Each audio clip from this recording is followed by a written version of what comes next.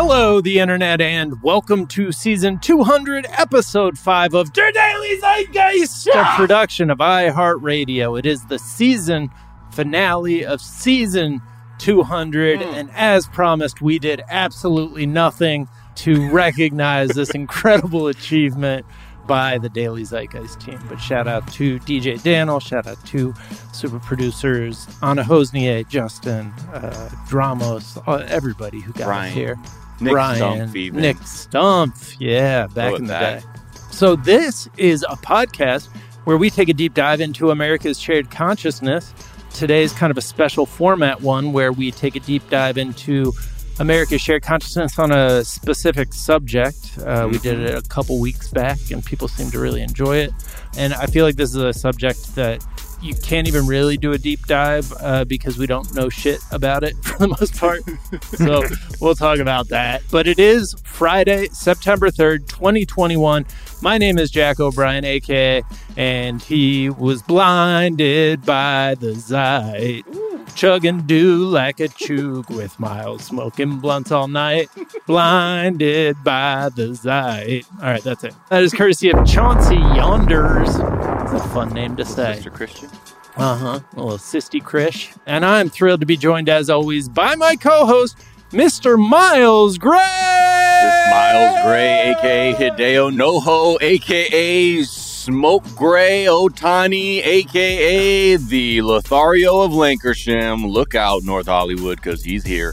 And just, I'm just adding new culturally relevant AKAs. The Lothario of Lancashire. Lancashire, people know. If you don't know Lancashire, you're not in North Hollywood. That's true. And is it good to smoke gray? I feel like that would be bad weed.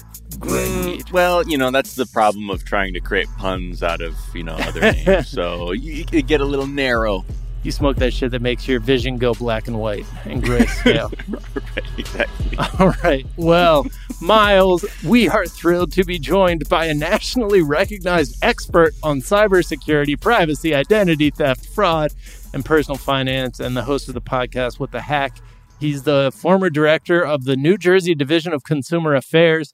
He's appeared on just all the TV shows, The Today Show, GMA, all the shows, on radio at NPR, ABC News, Bloomberg, and now on our second-rate podcast. Please welcome the brilliant, the distinguished Adam Levin!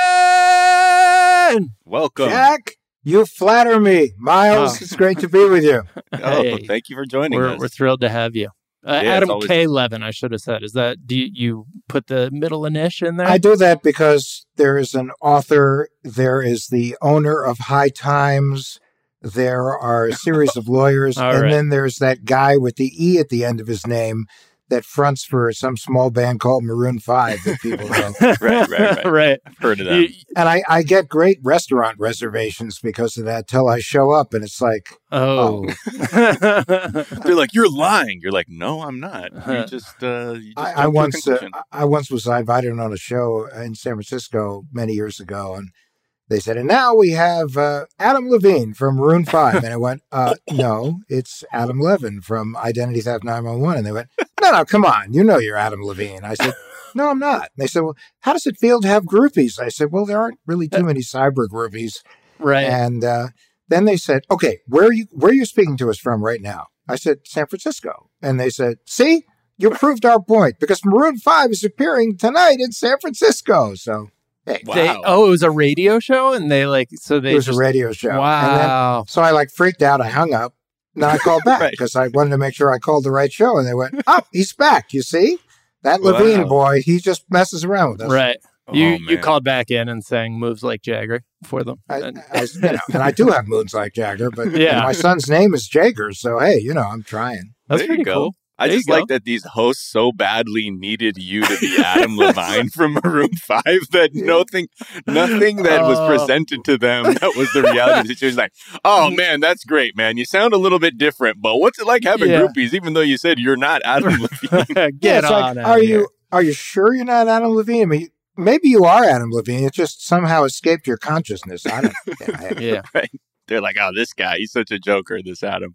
Yeah. Oh man. Wow. We've got to do that sometime. Just intentionally book the wrong guest and just interview them the entire time as though they're the other person. Just strong and wrong. You got to respect it. All right. Well, Adam, we are going to talk to you about cybersecurity, your area of expertise. We are also, in the third act, going to bring on super producer Anna Hosnier to do a streaming corner about White Lotus, now that everybody's had a chance to see it. So we will let you go for that so as not to waste your time. I think is the word I'm looking for. All right. Before we get into our dumb questions, we have a set of dumb questions we always ask our guests at the top, starting off with, what is something from your search history? Well, of course, the first thing I'm obligated to tell you is, being somebody in cybersecurity, I don't have a search history because I use VPNs. But that being said, were it something from my search history, it would be things about upcoming movies. Okay.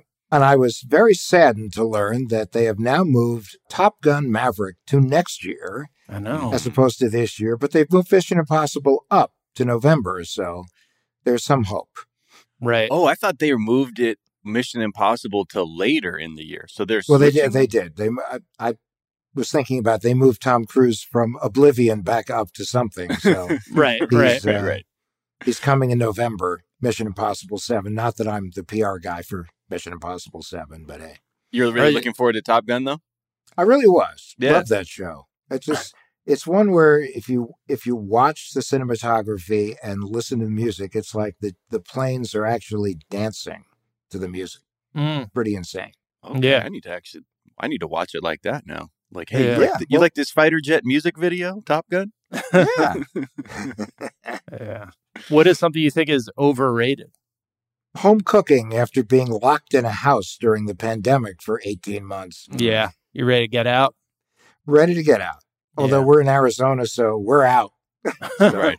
What's the home cooking situation for you? Was it sort of the thing that you kind of made the same, like, 6 things or 3 things, and like it's like that, or what? Well, give me a glimpse into Adam's kitchen. Oh, well, Adam's kitchen is basically burnt chicken. My son loves chicken nuggets. He likes anything chicken related. He's one of the few kids in the world that hates cheese, hates chips, doesn't eat bread. So we have to do things on the healthy side. My wife is a fitness competitor, so clearly you can tell I'm not. But wait, what kind of fitness competitions does she do? What's a fitness competitor? It's Bikini Fire fitness competition. Oh, wow. And as a matter of fact, coming up this weekend, she's actually competing in Pittsburgh because she's trying to get her pro card. Okay. Is that a modeling thing? Is that a fitness as in they have to do feats of fitness, or it's just they have to actually live through a really difficult fitness training regimen. Right. As well as a very strict kind of diet where everything is weighed and it can only be a certain amount of grams of this and that, and there has to be starch and protein, and it's really tough. And we go out to restaurants. She takes her own meal with her, and it's not easy. Wow, it's a real commitment. That is tough. I still weigh everything, but it's mostly pounds of cheese. How many pounds of cheese do I want to put on my nachos today? I generally tend to weigh myself often. Right. And I've learned that it's like the old thing, insanity is doing the same thing the same way, except expecting a different result. Right. So I'm insane when it comes to that because there is no different result. What restaurant? Are you a fan of chain restaurants? Oh, well, I can tell you that my son is obsessed with Panda Express. Okay. Oh, who isn't? He's 9, and the other night we went to Panda Express, and his favorite rapper is Post Malone. Okay. And so Post Malone comes on the radio singing his newest song, and Jagger is eating his Panda Express in my car. He pushes the car seat back, and he goes, "Daddy, life doesn't get any better than this." Post Malone and Panda Express. Yeah. I love it. Simple. It's the simple things. You know? That's it. Oh, man. Yeah, Panda Express, I had a run where I think my blood type was orange chicken for a while. Yep. Because there was when you're a kid, you'll just you'll get stuck on eating one thing because you think it's like cool. And like, that's the thing you got to do. Like, that's your identity. And my God, orange chicken was that for me for sure. Same thing for him. So you guys are kindred spirits. Great. It's good to know that I'm just right there with the youth of America. What is something you think is underrated? Now I have to sort of escape back into my cyber background, but underrated is the whole concept of cyber hygiene. Or let's say password managers are underrated. And the other thing, because I know, you get into very current affairs, disinformation and misinformation is extremely underrated. Right. That it is entirely dangerous. And I mean, the amount of time and effort and vitriol that's because of misinformation and disinformation, whether it be the election or the pandemic or a whole host of other things, or Democrats eating babies, these kinds of things. I mean, that's the kind of disinformation that it's underrated. It's dangerous. People are not paying enough attention to it, and it can cause a great deal of harm. Do you think that we sort of look at it in this way where, like, when I hear that, I go, yeah, I mean, I know it's bad because I know, like, a lot of the lines we're drawing to a lot of societal friction is because of misinformation. But what are sort of the ways you think that we're not actually considering, aside from the overt examples of how disinformation, misinformation is manifesting into Well, the problem day-to-day? is it's like you have to think of it like a blob, and it just kind of sucks everything in. And you have a significant percentage of the population that will buy into it for whatever reason. And it's almost like it's a cult culture. Right. Yeah. And it feeds on itself. I mean, if you go back to, I won't name the particular media outlet, but, their definition of a fact is one host says something and then three other people echo it. And then people continue to echo it, and all of a sudden it bleeds out. It trickles down, as it were, into the community of people who are relatively like-minded, and all of a sudden, that's a fact. Right. And I mean, with Fox, like a lot of the talking points that they get actually come from, like, they're basically field tested in the world of talk radio, and they see like what is resonating with people, and then those like bubble up to that's it. And these are the people that say, I can't believe that people follow polls. You have to be a leader, which means you follow, the North Star, whatever it is that you believe in, and that's how you lead. And the problem is a lot of these guys are feeding on what their listening audience wants to hear. And I've noticed some hosts that have gone from radio to podcasting, and you'll notice that their political alignment starts to slide over in order to be appealing to the people that they think will most support whatever they say or do. Right. Yeah, it's like almost this way where before punditry or people who had opinions and people that were interested in those people, it was like they were actually just speaking their perspective that they felt was their truth. But now, you're right, there is so much triangulating where it's like, well, what's an audience going to want? I'm not going to consider what I think is ethical or true. It's more about how can I experience success by saying whatever I need to, and then that just accelerates things even further. And I mean, what an audience wants is essentially like the now the number one concern for all media, whether it be social media or not, because like you have algorithms that are encouraging engagement over like any sort of evaluation of, inherent value or truth. And so it's all just a society that is like kind of engineered down to the most cellular level to just create engagement and excitement without any kind of recognition or, relationship to the truth. Right. And the truth changes, unfortunately, weekly. So therefore, it's not a truth. Right. Yeah. Right. What I try to teach my little guy is that a fact is a fact. Right. And now there can be interpretations of a fact. There can be opinions of that particular fact. But a fact is a fact. There's no such thing as an alternative fact. Just like when you have people saying, well, the only reason why the government wants us to wear masks is because it wants to control us. Mm-hmm. And that's how they control us. They mandate that we wear these things. And it's kind of like, no. Right. Well, and then they go, well, it changed. Well, because the answer is because science has found that things change. Studies have determined that what may have worked at one point isn't working now, or it may not have worked, but because of a combination of vaccine and other things, it may be working now. So, and it's so frustrating to be in a place where there, again, spirited debate is a wonderful and healthy thing. But when it disintegrates into name calling and hostility and beating people down for an opinion, that's outrageous, and that's not kind of the world we want our kids to grow up in. Right. Especially when you can't even debate things where both or the parties involved in a debate can't agree on what what actual solid ground is for them to even debate upon. Well, I was in Washington I guess about 3 years ago, and we were talking about different pieces of legislation that were coming up. And I was speaking to the majority staff of one particular House committee. And they said, well, we hope to have something coming up on security in the next year or so.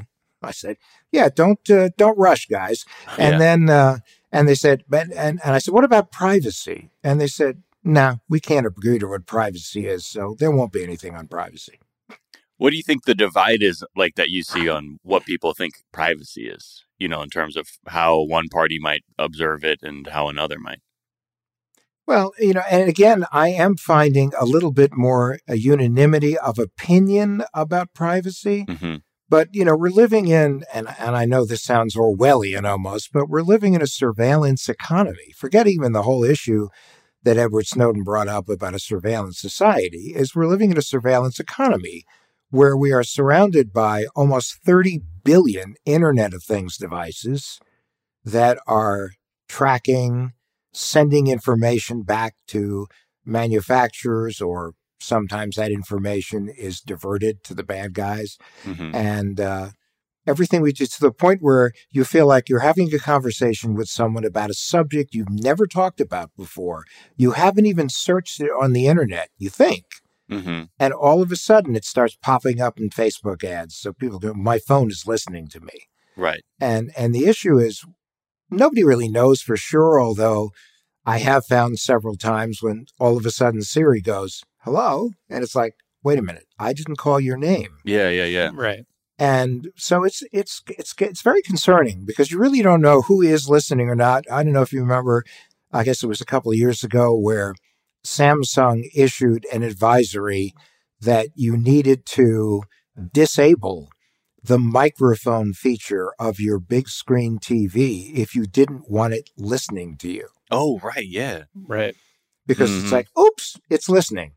So, in that kind of environment, we have a lot of things that are taking note at a granular level of anything and everything we're looking for.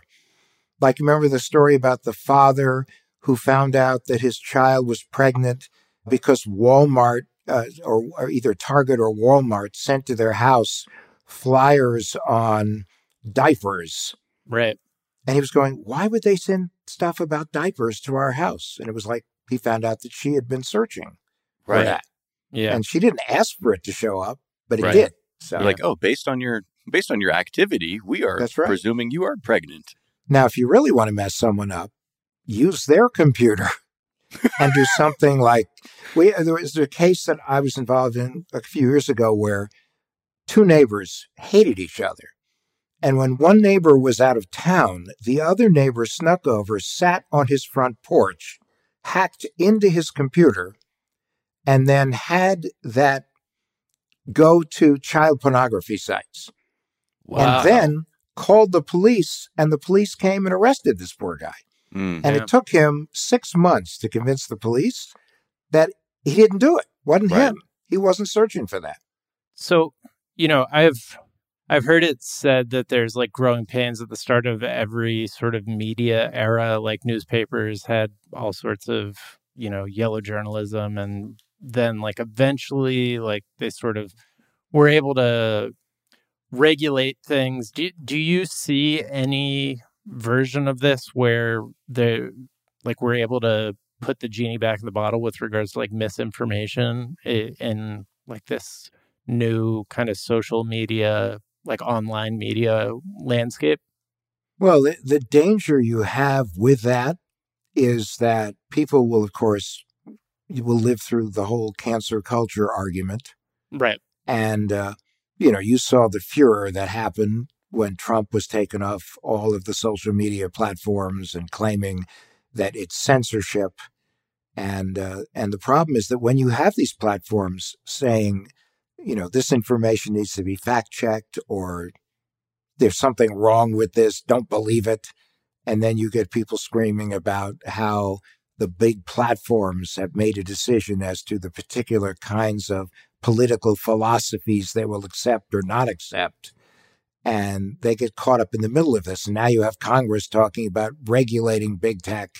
And it should be regulated for a variety of reasons. But the problem with misinformation and labeling it as misinformation is you still have a significant percentage of the population that refuses to believe that it is misinformation and disinformation, right, even when you can show them concrete proof that it's not true.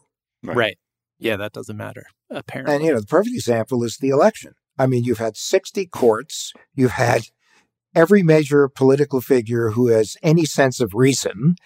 Even people on, both sides of the aisle have come down and say it's over. Right. And you still have the cyber ninjas in Arizona. Mm-hmm. Right. And now there was an issue brought up with if you know the conference that was held by the Pillow Man in Wisconsin. Oh, yeah. Where it was all about election disinformation relative to they stole the election or not. Right. And they were passing around examples of software that was being used by the voting machine companies and its voting machine software companies, election system companies. And all of a sudden now this information about algorithms and other things that were legitimate is now out there. And now they're talking about the fact that they're going to have to replace a lot of the software simply because it's been exposed by people who were simply trying to discredit the election results. Right. With absolutely no knowledge of how any of it works. No knowledge. Yeah. None. Right. All right. Let's take a quick break and we'll come right back and continue this conversation.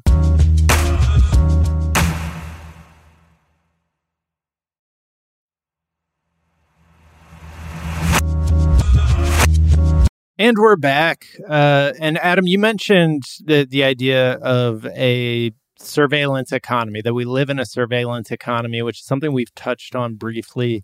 But could you speak a little bit more about that and like how that kind of, I mean, the thing that really kind of got me to get my mind around it is that it really robs you of your free will, essentially. Like you're no longer an autonomous person if you live in a surveillance economy that it knows this much about you and is like programming your day, basically. Well, and you're 1,000% right about that. And the other problem is that, people, unfortunately, are all too willing to fling as much information about themselves as possible out there.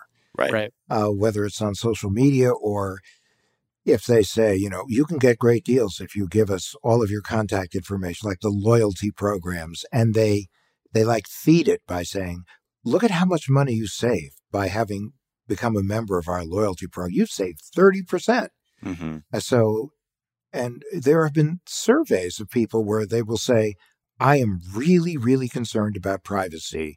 But then when they go, but would you be willing to give up your privacy for a really great deal? And a greater percentage of people say, sure, I'd like to do that. In one sense, people love customized ads, but in another sense, they don't understand what you're contributing of you in order to put yourself in a position where they will send you customized ads. Right. Can you speak about like what do they specifically give up? Because I think privacy like has certain connotations, and I think in a lot of ways we lack the imagination to like see the negative consequences. Can you like speak about that a little bit? Like just any instances where it really like was extreme? Oh, sure. There is a a terrific educator in Canada who used to be the Information and Privacy Commissioner for Ontario. Her name is Anne Cavoukian. And she came up with the whole concept of privacy by design, which is that products and services are designed at the core, where privacy and security are the core of them, as opposed to all we want to do is make something work, and then we'll figure out privacy and security. For instance, originally, electronic health records, it was all about let's make it work, as opposed to let's make sure that it's actually private and secure. And Internet of Things devices, for instance, all those devices, whether it's your printer, your computer, your television set, your toaster, your refrigerator, all these things that are connected now to the internet, the issue is, well, let's make it work so it can feed back information to manufacturers, they can make it better, they can update where they need to, and they don't realize that each one of these things is gathering information. There was something a couple of years ago known as the smart mattress cover, where if you put it on your bed, it can tell when you went to sleep, when you woke up. It would be able to turn on the heating or the air conditioning, depending upon where you were in your sleep cycle. It would even be able to ultimately turn on your coffee pot. Now, you might say, well, that's great. That's convenient. But the issue am kind of saying that under my breath. All of that data in the hands of the wrong person will tell them, are you home? Are you not? Right. Are you sleeping? Are you awake? You know, these are the kinds of things. And each of these pieces, in order to create a successful theft of someone's identity, you have to essentially have a mosaic of their lives.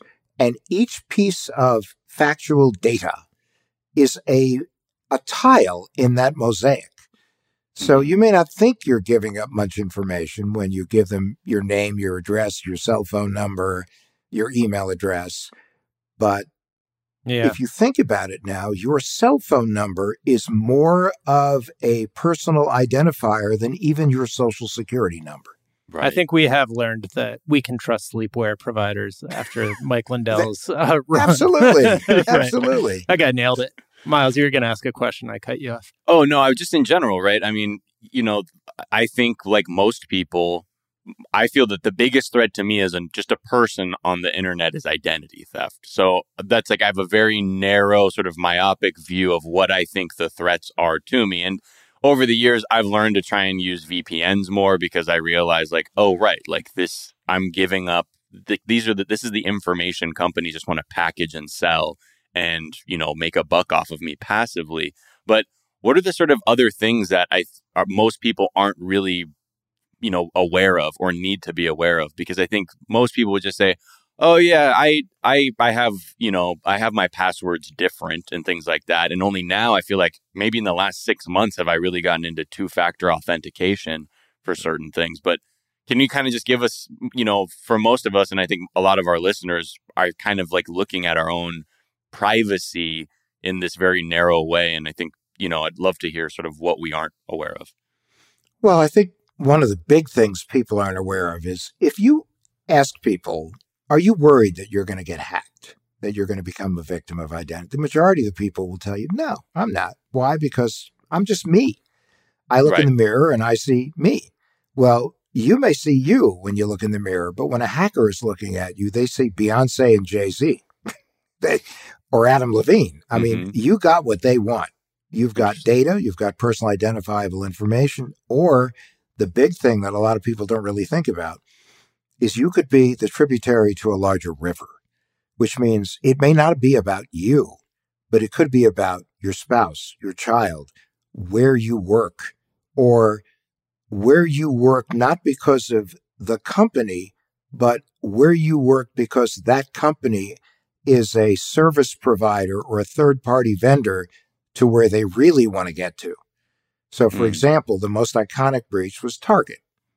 And with Target, they didn't go in the front door. What hackers did is they compromised somebody that worked for the HVAC subcontractor of Target. Wow. And used the access of that HVAC subcontractor into the Target systems, where they then first got point of sale, then they got their databases, and then they moved the data out. So people have to remember that you are part of an ecosystem, as it were, and as you may not be the principal thing they're looking for, but you could be their gateway to where they really want to go. And think about how many people tend, even though they may have different passwords, sometimes they tend to use the same password in their private life and their work life. Right. And which means if you get compromised outside of work, that could be the way in, because what they're looking for is credentials. They want to know your user ID and password. And if you think most people's user ID is their email address, right, and most people's passwords are dumb, right. Password is not a password. And then there were people that go, no, I have a really complex password. Well, what they don't realize is that there's a difference between an easily decipherable password, like password, and then a discovered password. And if you think about all of the breaches that have occurred for the past few decades, then the billions of files containing personal identifiable information in it, and the fact that how many sites have you seen? If you just go to Have I Been Pawned, you'll see where your email address and passwords have shown up based on breaches. Right. You'll realize that you could have a difficult password, but if they put it together with your user ID, and then they just start brute forcing their way into anything they can think of, and you'll say, well, why would that affect my work? Everybody talks about what they do on LinkedIn. Sure. Right. In fact, not only that, but not only will they know where you work, but LinkedIn makes it so that they can figure out everybody else who works with you at work. And that's where you get all of these emails coming to people that have attachments or links they click on. And then all of a sudden, malware is into the company. And then the company is now at risk, or ransomware gets in there, which is kind of the new, cool, hip, extremely profitable thing that hackers are using. Right. I do feel like there's something somewhat unprecedented about like what we're facing, right? Because traditionally, power dynamics are more controllable by the large, like established, powerful entities. Like you have the most guns, you have the most bombs, you control the bomb and gun making equipment, you have the most and richest companies, and that's like unfakeable. But now a skilled hacker in a basement can like bring a massive corporation to their knees because they've, grown up. They're like 14 and they've grown up with a more advanced vocabulary and understanding of, coding than older people who've built their way up to positions of power in the company. Is there like an alternate model that we're headed for where government and corporations are better able to like kind of use their size and power to exert control over the field of cybersecurity? Well, it is hoped that they can, certainly with the recent meetings with the president and the big tech companies and their commitment to really make billions of dollars available in the fight. We're making progress. But the problem is government hasn't done enough, business hasn't done enough, and frankly, we have to admit as consumers, maybe we didn't do enough. And for consumers, we didn't ask for it. We're not trained for it. Half the time, we don't even know what the heck to do. Right. But as the CEO of Microsoft said a couple of years ago, we now have a shared responsibility where we're kind of all in this together. And the problem is you can't just limit it even to one country because, it's not like you can put a dome over something and say, okay, well, the U.S. is secure even though the rest of the world is going crazy.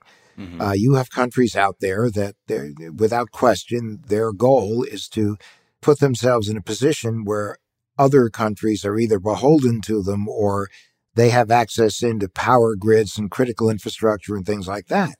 So even if you have an agreement, for instance, the U.S. had an agreement with China that there were only going to be specific areas that hacking would be allowed to occur. Right. And, after SolarWinds and the Microsoft hacks and things like that, we realized that one isn't working anymore. And you can't even talk about mutual assured destruction like you could with nuclear war because it's never going to work that way.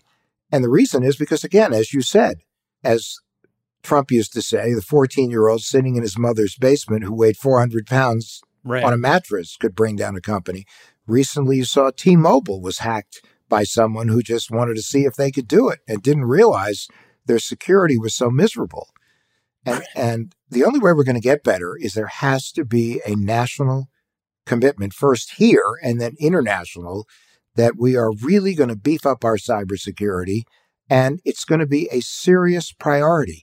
And it's not just throwing money at it. If you don't create a culture of privacy and security from the boardroom down to the mailroom and back and forth, or if home, you're working from home, from your living room to your home office, if you don't have that kind of mindset, it's never gonna work. Right. This is my dumb question. Can Mr. Robot happen? But is there a version of this where like a really wide scale, I think for people to get their mind around this, like something that I think we've seen a lot of, like, even though they're large scale attacks that lose lots of people, lots of money, they're not like these blanket, socially kind of destabilizing, debilitating attacks, at least not in the United States. Is that still something that's kind of looming out there? And is that something that's happened to developed countries? Well, yeah, as a matter of fact, people would argue the most cyber advanced company in the world is Estonia, because they got taken offline. And in fact, we had a conference a few years ago, and the former president of Estonia came and spoke, and they became a really cyber conscious nation and a cyber dedicated nation after that incident. And, arguably everything they do is really top flight cybersecurity related within the country. So it almost is going to take that kind of effort, because it is scary. Now, if you want to talk about things that consumers can do to better protect themselves, or businesses can do, happy to do that. I don't know how much time that we have for that, but it really also has adopting a philosophy, and it really works for everybody, of what I call the 3 M's, because breaches have become the third certainty in life behind death and taxes. That's never going to change. So the issue isn't if, but when a company's going to get attacked, or a consumer is going to suffer a problem, or government agencies are going to hit. But it's all about minimizing your risk of exposure, reducing your attackable surface, monitoring so you know as quickly as possible that you have a problem, and then managing the damage, having a plan to manage the damage. Right. And there are things that people can absolutely do at the government level, the corporate level, and the consumer level, but they have to be kind of willing to do it. Right. Is the sort of inaction around modernizing our ability to defend against cybersecurity kind of like just this very American thing that we see, where it's like, well, we'll do something when it gets absolutely horrific enough for us to do something, but we can weather these smaller things, even though it's a problem that many people are saying we need to be aware of? Is that kind of just, we're on that similar path as it relates to cybersecurity? Because I know, like the potential for these kinds of wide scale cyber attacks and things seem like they're just over the horizon. But at the same time, like you're saying, like you'll talk to people in DC and they're like, yeah, we'll get to that. Yeah, that's on the list. Is it just sort of, they're just not connected to the real true sense of urgency? I think they are becoming more connected to the true sense of urgency, certainly as insurance rates for cyber liability insurance skyrocket, as insurance companies in some cases are now pulling away from reimbursing companies that have been hit with ransomware, that even to get cyber liability insurance, you have to go through a living hell in terms of disclosures, and you have to mean it. Mm-hmm. And then, of course, in addition to the whole regulatory issue, you have to face the ultimate regulators of the American economy, class action lawsuit attorneys. So, I think the attitudes are changing. Cybersecurity is becoming more a front burner issue. I mean, with the conferences they had in Washington, remember the last administration, they talked a good game about protecting, but at the same point, they got rid of the cyber coordinator in the White House. Right. There's a lot of things that they said that they were going to do that they didn't do. And then you had people within the government that took their own initiative, like Chris Krebs, who ended up then getting fired after the election because he said it was a fair election, and they worked really hard working with the states to do everything they could to make sure that it was going to be a good and fair election. But meanwhile, while everybody was focused on let's protect American democracy by making sure we don't have cyber issues with the election, the Russian hackers and the Chinese hackers were focusing on getting into SolarWinds.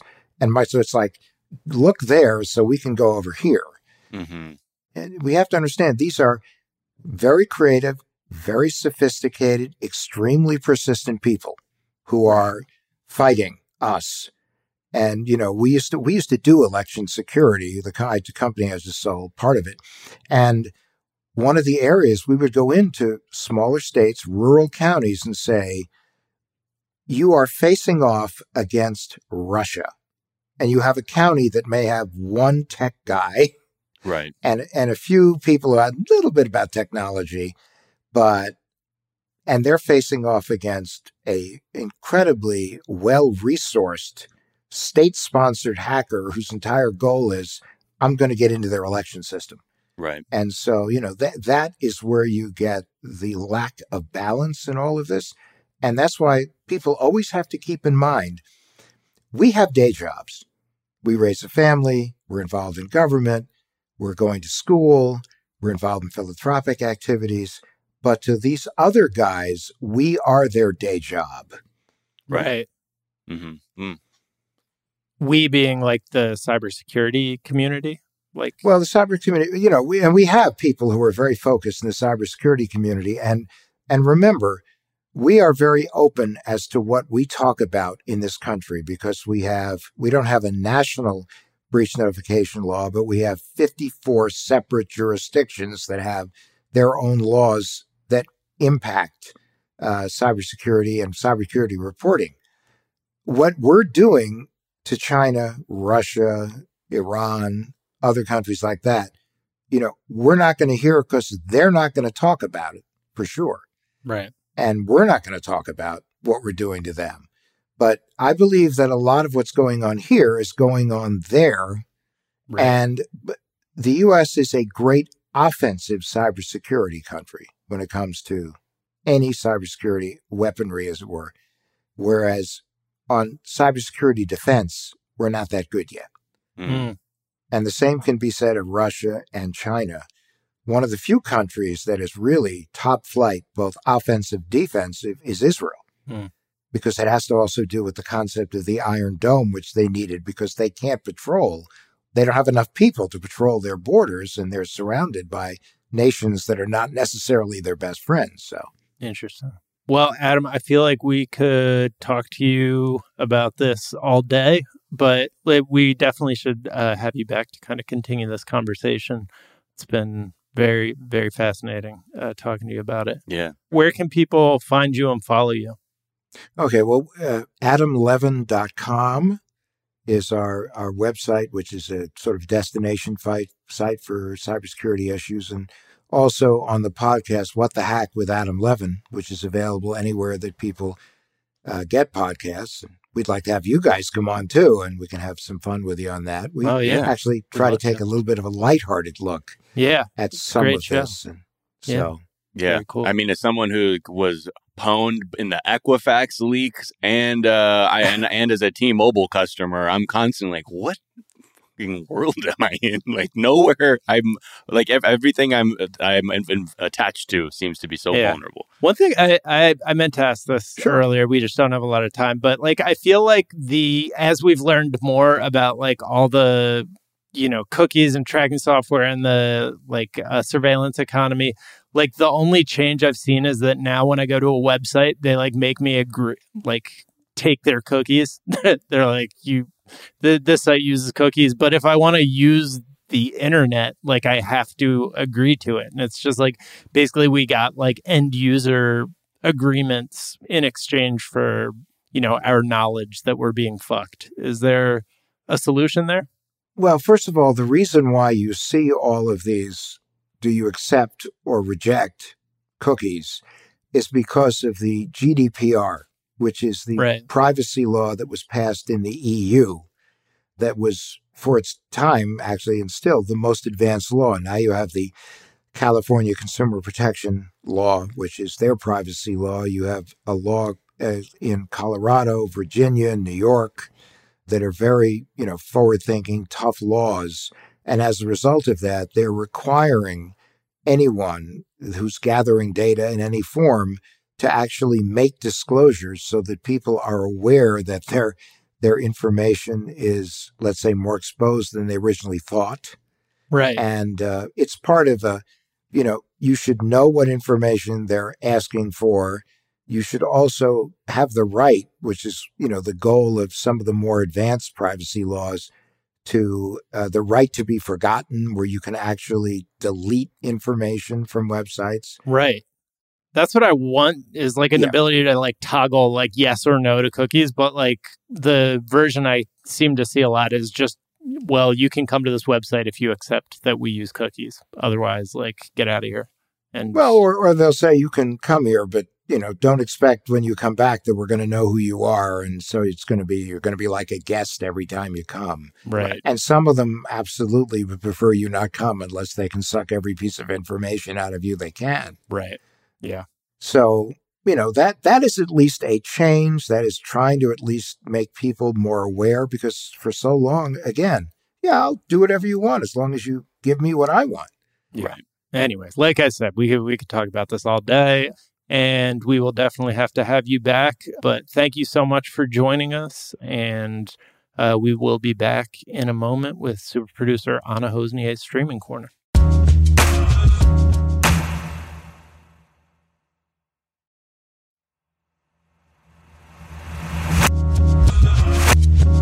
And we're back. And our guest, time. Adam Levin, has been replaced by super producer Anna Hosnier! Streaming corner, assholes. Open your ears. Sorry. Yeah. Hard pivot from that very serious conversation about security and privacy to now the pressing issues of our time. The way we distract ourselves healthily from that, television. TV. Although I feel like this show really nailed something about the zeitgeist. Or just, I guess, America.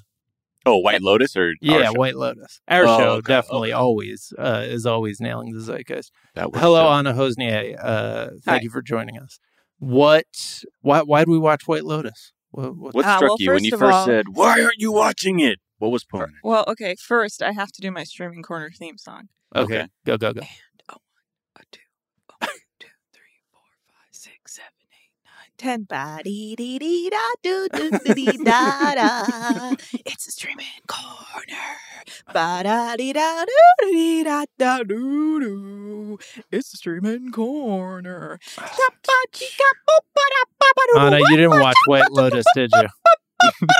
You didn't watch it. You're just... Oh, God. I knew this was going to happen.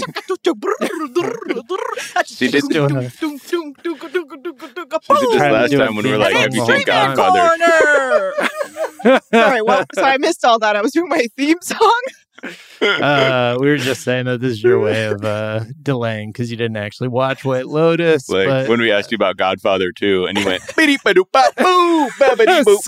for... I don't think I've ever been more offended than people just speaking through my 45-minute Streaming Corner intro.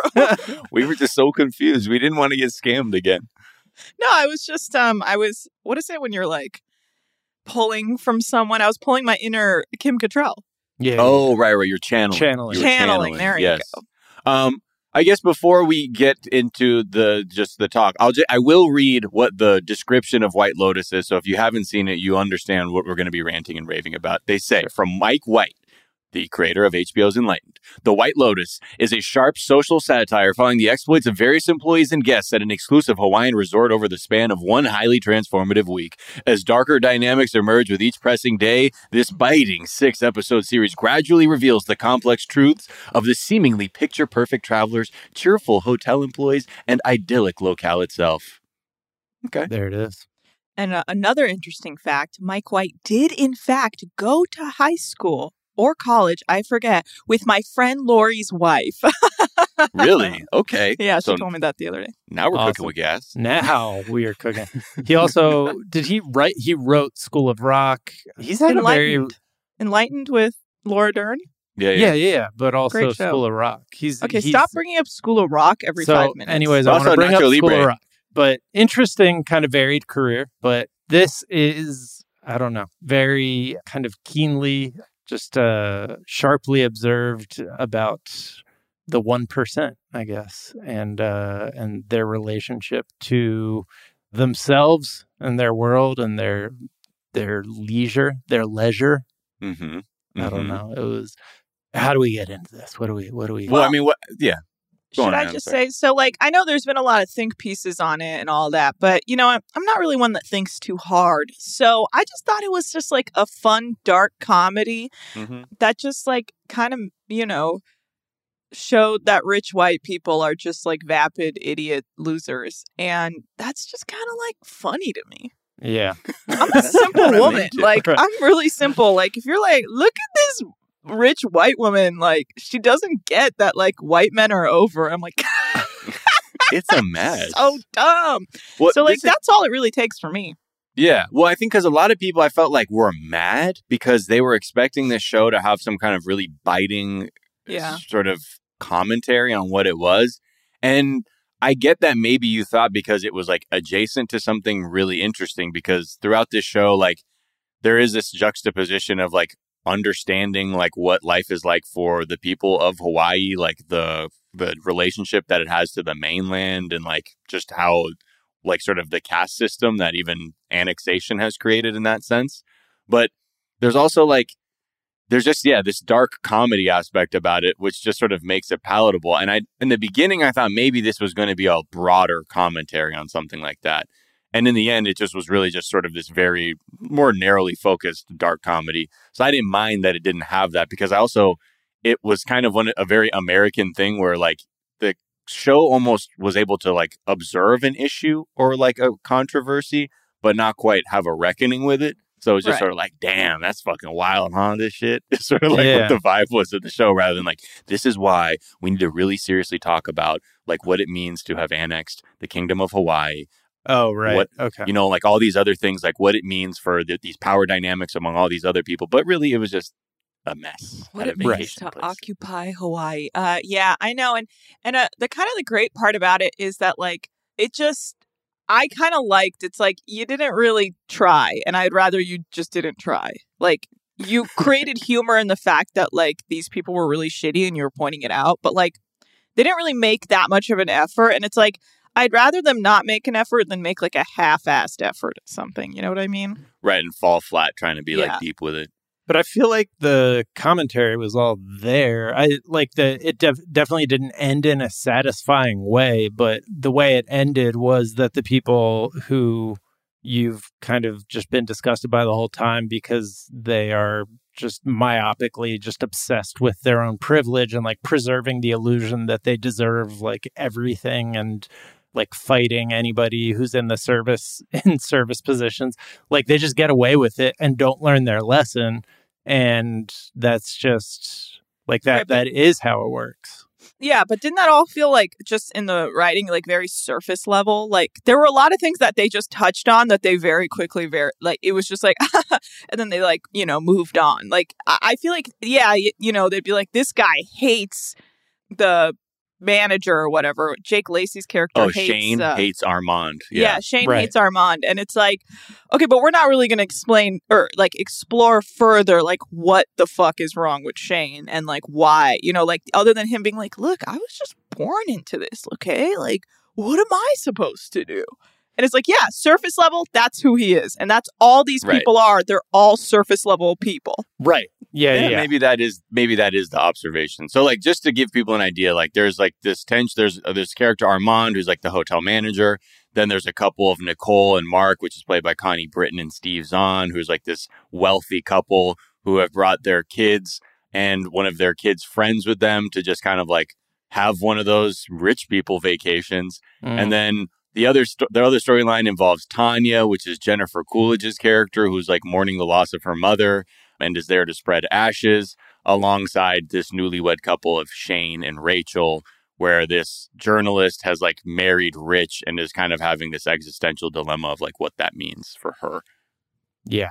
But I think that there's something where when they're on vacation, they are left with too much time to think about like just themselves and how awful they are. So they like do things like create the issue with Armand that Jake has, or Connie Britton, who's like supposed to be a Sheryl Sandberg type character, is like at one point like moving furniture around the hotel room, like just like doing these things, like creating these tasks and these problems to just like focus on to like continue this like sort of endless like competition and like urge to prove something that like I feel like deep down they know they can't prove, which is that they deserve any of this shit. What's I want to say that the one of the best things about this show were like some of just the individual performances. Yes. And I don't know, I just want to maybe go around and we can talk about some of our favorite people from the show. I remember when I wasn't watching yet and Anna was, and you're like, dude, Jennifer Coolidge is fucking crushing this whole fucking show. And that's when I was like, I'm watching because I'm such a Jennifer Coolidge fan. And yeah, Tanya's character was... Oh, we're called Cool Dogs. Hey, where you at? Where the cool dogs at? But yeah, like, honestly, her performance was like fantastic. And like her sort of storyline with Belinda and Natasha Rothwell's character was just like this fucking strange journey of like white saviordom and guilt and like also people trying to act like they were being authentic by offering or not offering money. It was a lot. Right. Yeah. Jennifer Coolidge, I mean, truly like a legendary actor who, like comedic actor who never really, I think, like, I feel like she gets, pigeonholed a lot in what she has been offered in the past. And it was like really nice to see her like playing this, like just showing that she has like this wild range where she can play like this, like, what is she calls herself a alcoholic. What is she calls herself like an alcoholic psychopath or something? Yeah. Like she's like under like, all the layers, you're just gonna find an alcoholic psychopath, and you're like, wow. Yeah. Like, right. Wow. Yeah. Like that level of just like madness, you're like, wow, and the thing is, she's nailing it. Like her character, every person she interacts with, I immediately feel bad for them. And that's like, oh, that's no, how you know she's nailing it. Yeah, she just walks up like, right. Are you having a good lunch? And you're like, no. Get away. She's trapping you. Yeah. It's so good. She reminded me of the character in Shadows, the energy vampire. Yeah. She's right. like came in and would destroy the life force of everyone except the dying guy who she ultimately ends up with. Right. I do want to add this one thing. Those characters of Paula and Olivia, like the Gen Z college girls. Nailed it. My dad said they made him feel so uncomfortable that he couldn't get past the first episode because he was getting like Zoomer anxiety. He's like, oh man, they're just going to fucking read your ass and like, you don't know what to do. And he was like, he was feeling that off the screen. He's like, yeah, I couldn't really get past that first one. They nailed the cruelness that Gen Z can bring. Yeah. In their critiques. And you're like, oh my, just like them reading at the look that they both give you at the same time. And you're like, no, don't look at me. Right. Yeah. Because these characters are like almost like, they have like the cutting commentary that like a 5-year-old would, where they'd be like, oh, you're bald. And you're like, oh, okay. Thank you, young child. But they're just like, you're like a empty, like lame wannabe wife. Like they have like this expanded vocabulary and know a lot more like psychological terminology. So like it's like the same kind of observation, but it just cuts you in half. Yeah. But also they're just like disdain for things too. I think was really that line where they're like, "Do you guys meet on Raya?" Yeah. Like, oh damn! Oh. Wow. Okay. Because that's who you are. She's just like, oh. No. They're just like, damn, they just come for you immediately. The reading is like the books they're reading are like these like high like Nietzsche and like Freud. Like it's like, okay, nobody actually reads that. But and then Jake Lacey, the like bro character who's like inherited a bunch of money and like seems to have like the most violent conflict with like Armand. Just with every everything about himself, and like he's always reading Malcolm Gladwell. Yeah. Blink, and he's never and never making any progress in it. It's always like at the same place. I thought was he captures like guy who says he's gonna read on a trip energy. And it's like, I'm bringing the book here. I'm bringing the book there. I brought it to bed. No, I didn't read it. Right. But I was about to, but vacation, dude. Reading feels and I gotta say, Molly Shannon comes in. I mean, Molly Shannon is honestly like every role she plays immediately is like she just progresses in a way where I'm like, she's so fucking funny. She just comes in as the mom who's just like, like you're pretty, like that wedding. I blacked out. And you're like, what are you? I don't remember it at all. She keeps saying that. It's like, what are you saying? People say it's lovely. I don't remember that at all, but it was great, right? Nothing. Right. Yeah.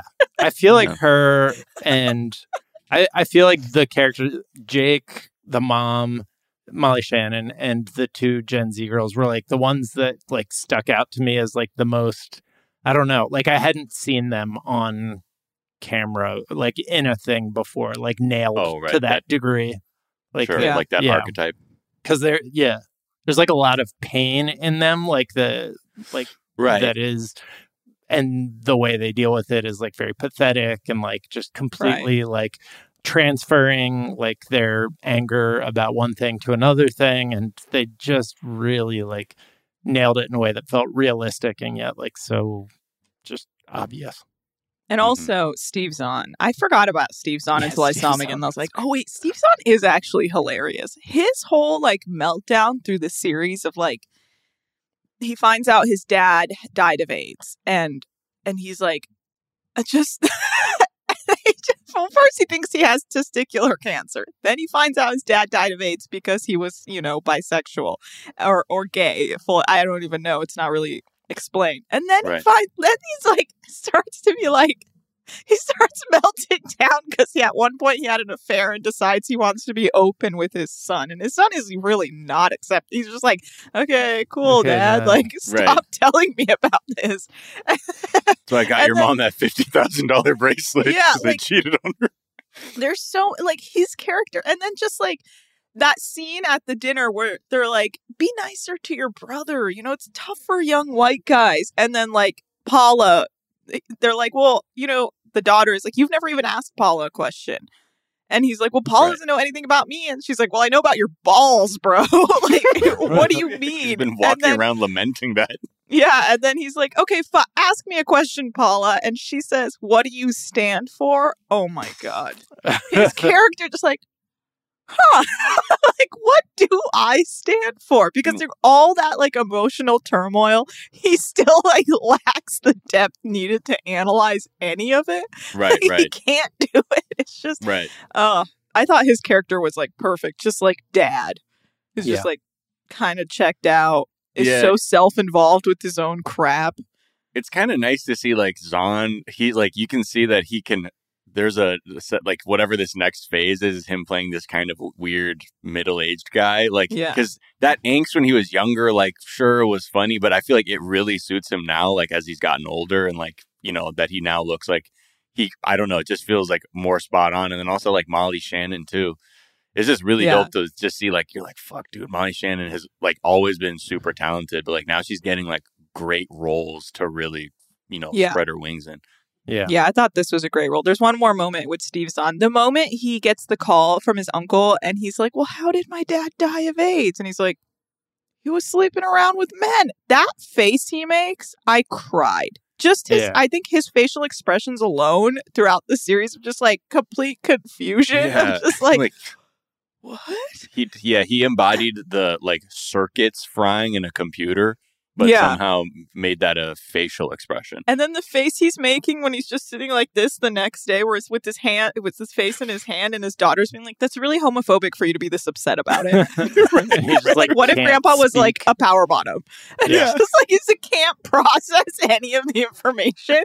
I mean, I was dying. Mike White, the creator and writer of the show's dad, was Reverend Dr. James Melville White, a former speechwriter and ghostwriter for the religious right figures such as Jerry Falwell and Pat Robertson. Oh, shit. His father came out as gay in 1994. So that's a kind of lived-in experience. Right, That's cool. And or interesting more. Yeah, and then the other character I just want to Murray Bartlett as Armand is one of the most realistic depiction of a relapse, just of being high and uninhibited and just that performance is fucking incredible. Yeah, that especially that last episode when he's like, "Fuck it, baby," it's the send off. Yeah. That, I mean, his whole, it's also you really felt for his character too, because he's trying to keep his shit together. He's trying to stay clean. And he's also in the midst of the most chaotic week of his career, is managing a hotel with unruly guests, finding bags of drugs and not knowing what to do, and his own demons. It's it's funny because he provided a lot of comedic relief, but also super, like you said, this very realistic portrayal of someone just struggling with their own addiction too. Yeah. Yeah. I also like that the people around him were kind of okay, Armand. No one was really that concerned that this guy was so off the deep end. You open your door and your boss is eating ass. That's a problem. But everyone was just you know what? Not my business. And if you haven't seen the show, it's, you'll be surprised, but I think it's worth checking out for sure. We should probably put a spoiler alert at the beginning of this because this is... No, I think this is spoiler alert. Spoiler alert. Spoiler circa 20 minutes ago. Yeah. Spoiler alert. All you can eat buffet. Oh, Dylan. Love that. I actually really like Dylan. He doesn't give a fuck. Yeah. I can have any shift I want. You're dude, have more Right. And then I was kind of yo, this is so gross. And then I'm well, this is this dark comedy shit. Yeah. It's finally, let's party. There was a scene last episode. That's the grossest thing I've ever seen. Yeah. With Armand. I mean, that has to be real. They have to have shown actual that, right? You can't fake that. Or it would cost a lot of money to fake that. Or you just put it in a post. Yeah, that's true.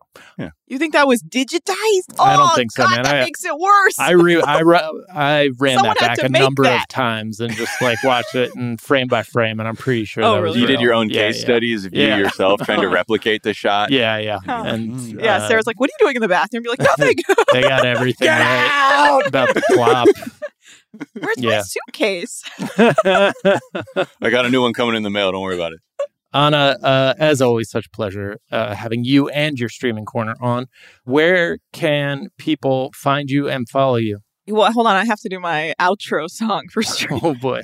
I'm just joking. Could you add another 40 on it? That's the end of streaming corner. Thank you. I can hit the horn section from Spodioti Dopalicious. Thank you. I also sampled that. Okay. So I think for the next streaming corner, I would love to recommend, which we've also kind of already recommended, but maybe hopefully by the time we do it again, the show will be fully out. But Reservation Dogs. Yeah, we got to talk about that. We got to talk about Reservation Dogs. And I don't want you guys to watch this, but I did watch that show Clickbait on Netflix. And not good. Yeah. And that's my thoughts. I don't want you guys to watch it, but I did watch it. So got it. Cool. Where can people find you and follow you? I'm at Anna Hosnia on Twitter. And is there a tweet or some other work of social media you've been enjoying? Did you see that Paul Schrader, what's his name? Schrader, Paul I think Schaefer? I sent Schaefer got kicked out of a no, it's Paul Schrader, not Schaefer. Oh. Schrader? The Yeah, the guy who filmmaker. He wrote- got kicked out of a bunch of poker Zooms because he just keeps saying really wild shit to the women, just Jesus. so inappropriate. And then he did a news article, or he did an interview about it that was I mean, cancel culture, am I right? You can't tell a woman to fuck another woman in a Zoom poker call? And I said it was a great friend of mine, S.G. Goodman. I mean, Yeah. And then Paul Dano, who was running one of them, kicked his ass out. And I'm well, okay, Paul Dano. Yeah, there you go. Hold the line. Married to Zoe Kazan, star of Clickbait. Oh, okay. All right. I like both of them a lot. Very much. Miles, where can people find you? What's the tweet you've been enjoying? Twitter, Instagram, at Miles of Gray. Also, for the 90-day shit, go to 420 Day Fiance with Sophia Alexandra and I. A tweet that I am liking is from at Tawanda Ghana, TAWANDAGONA. Tweeted, I'm going to say Candyman 5 times while my homie says Beetlejuice 3 times, and we're going to make them fight. It felt really great. And then last one is from at Zero Suit Camus, CAMUS. It says, my son asked me if he was going to die someday. I told him no, because honestly, I'm not really in the mood. I hope I did the right thing. Parenting. Dave King tweeted, is it true that the Alicia Keys song No One is about who out-pizzas the hut? And Brendan O'Connor tweeted, if anyone else is worried about the rats, don't worry. I looked it up and they can swim for 3 days without rest. So that's reassuring. You can find me on Twitter at Jack_O'Brien. You can find us on Twitter at Daily Zeitgeist. We're at The Daily Zeitgeist on Instagram. We have a Facebook fan page and a website, dailyzeitgeist.com, where we post our episodes and our footnotes, where we link off to the information that we talked about in today's episode, as well as a song we think you'll enjoy. Miles, what's the song?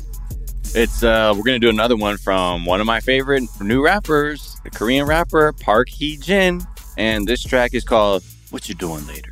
And yo, I love her flow. She's like, her like low energy delivery is fantastic, and the beats fucking knock. So take What You Doing Later into this weekend and ask your friends, what you doing later? There you go. The Daily Zeitgeist is a production of iHeartRadio. For more podcasts from iHeartRadio, visit the iHeartRadio app, Apple Podcast, or wherever you listen to your favorite shows. That's going to do it for us this morning.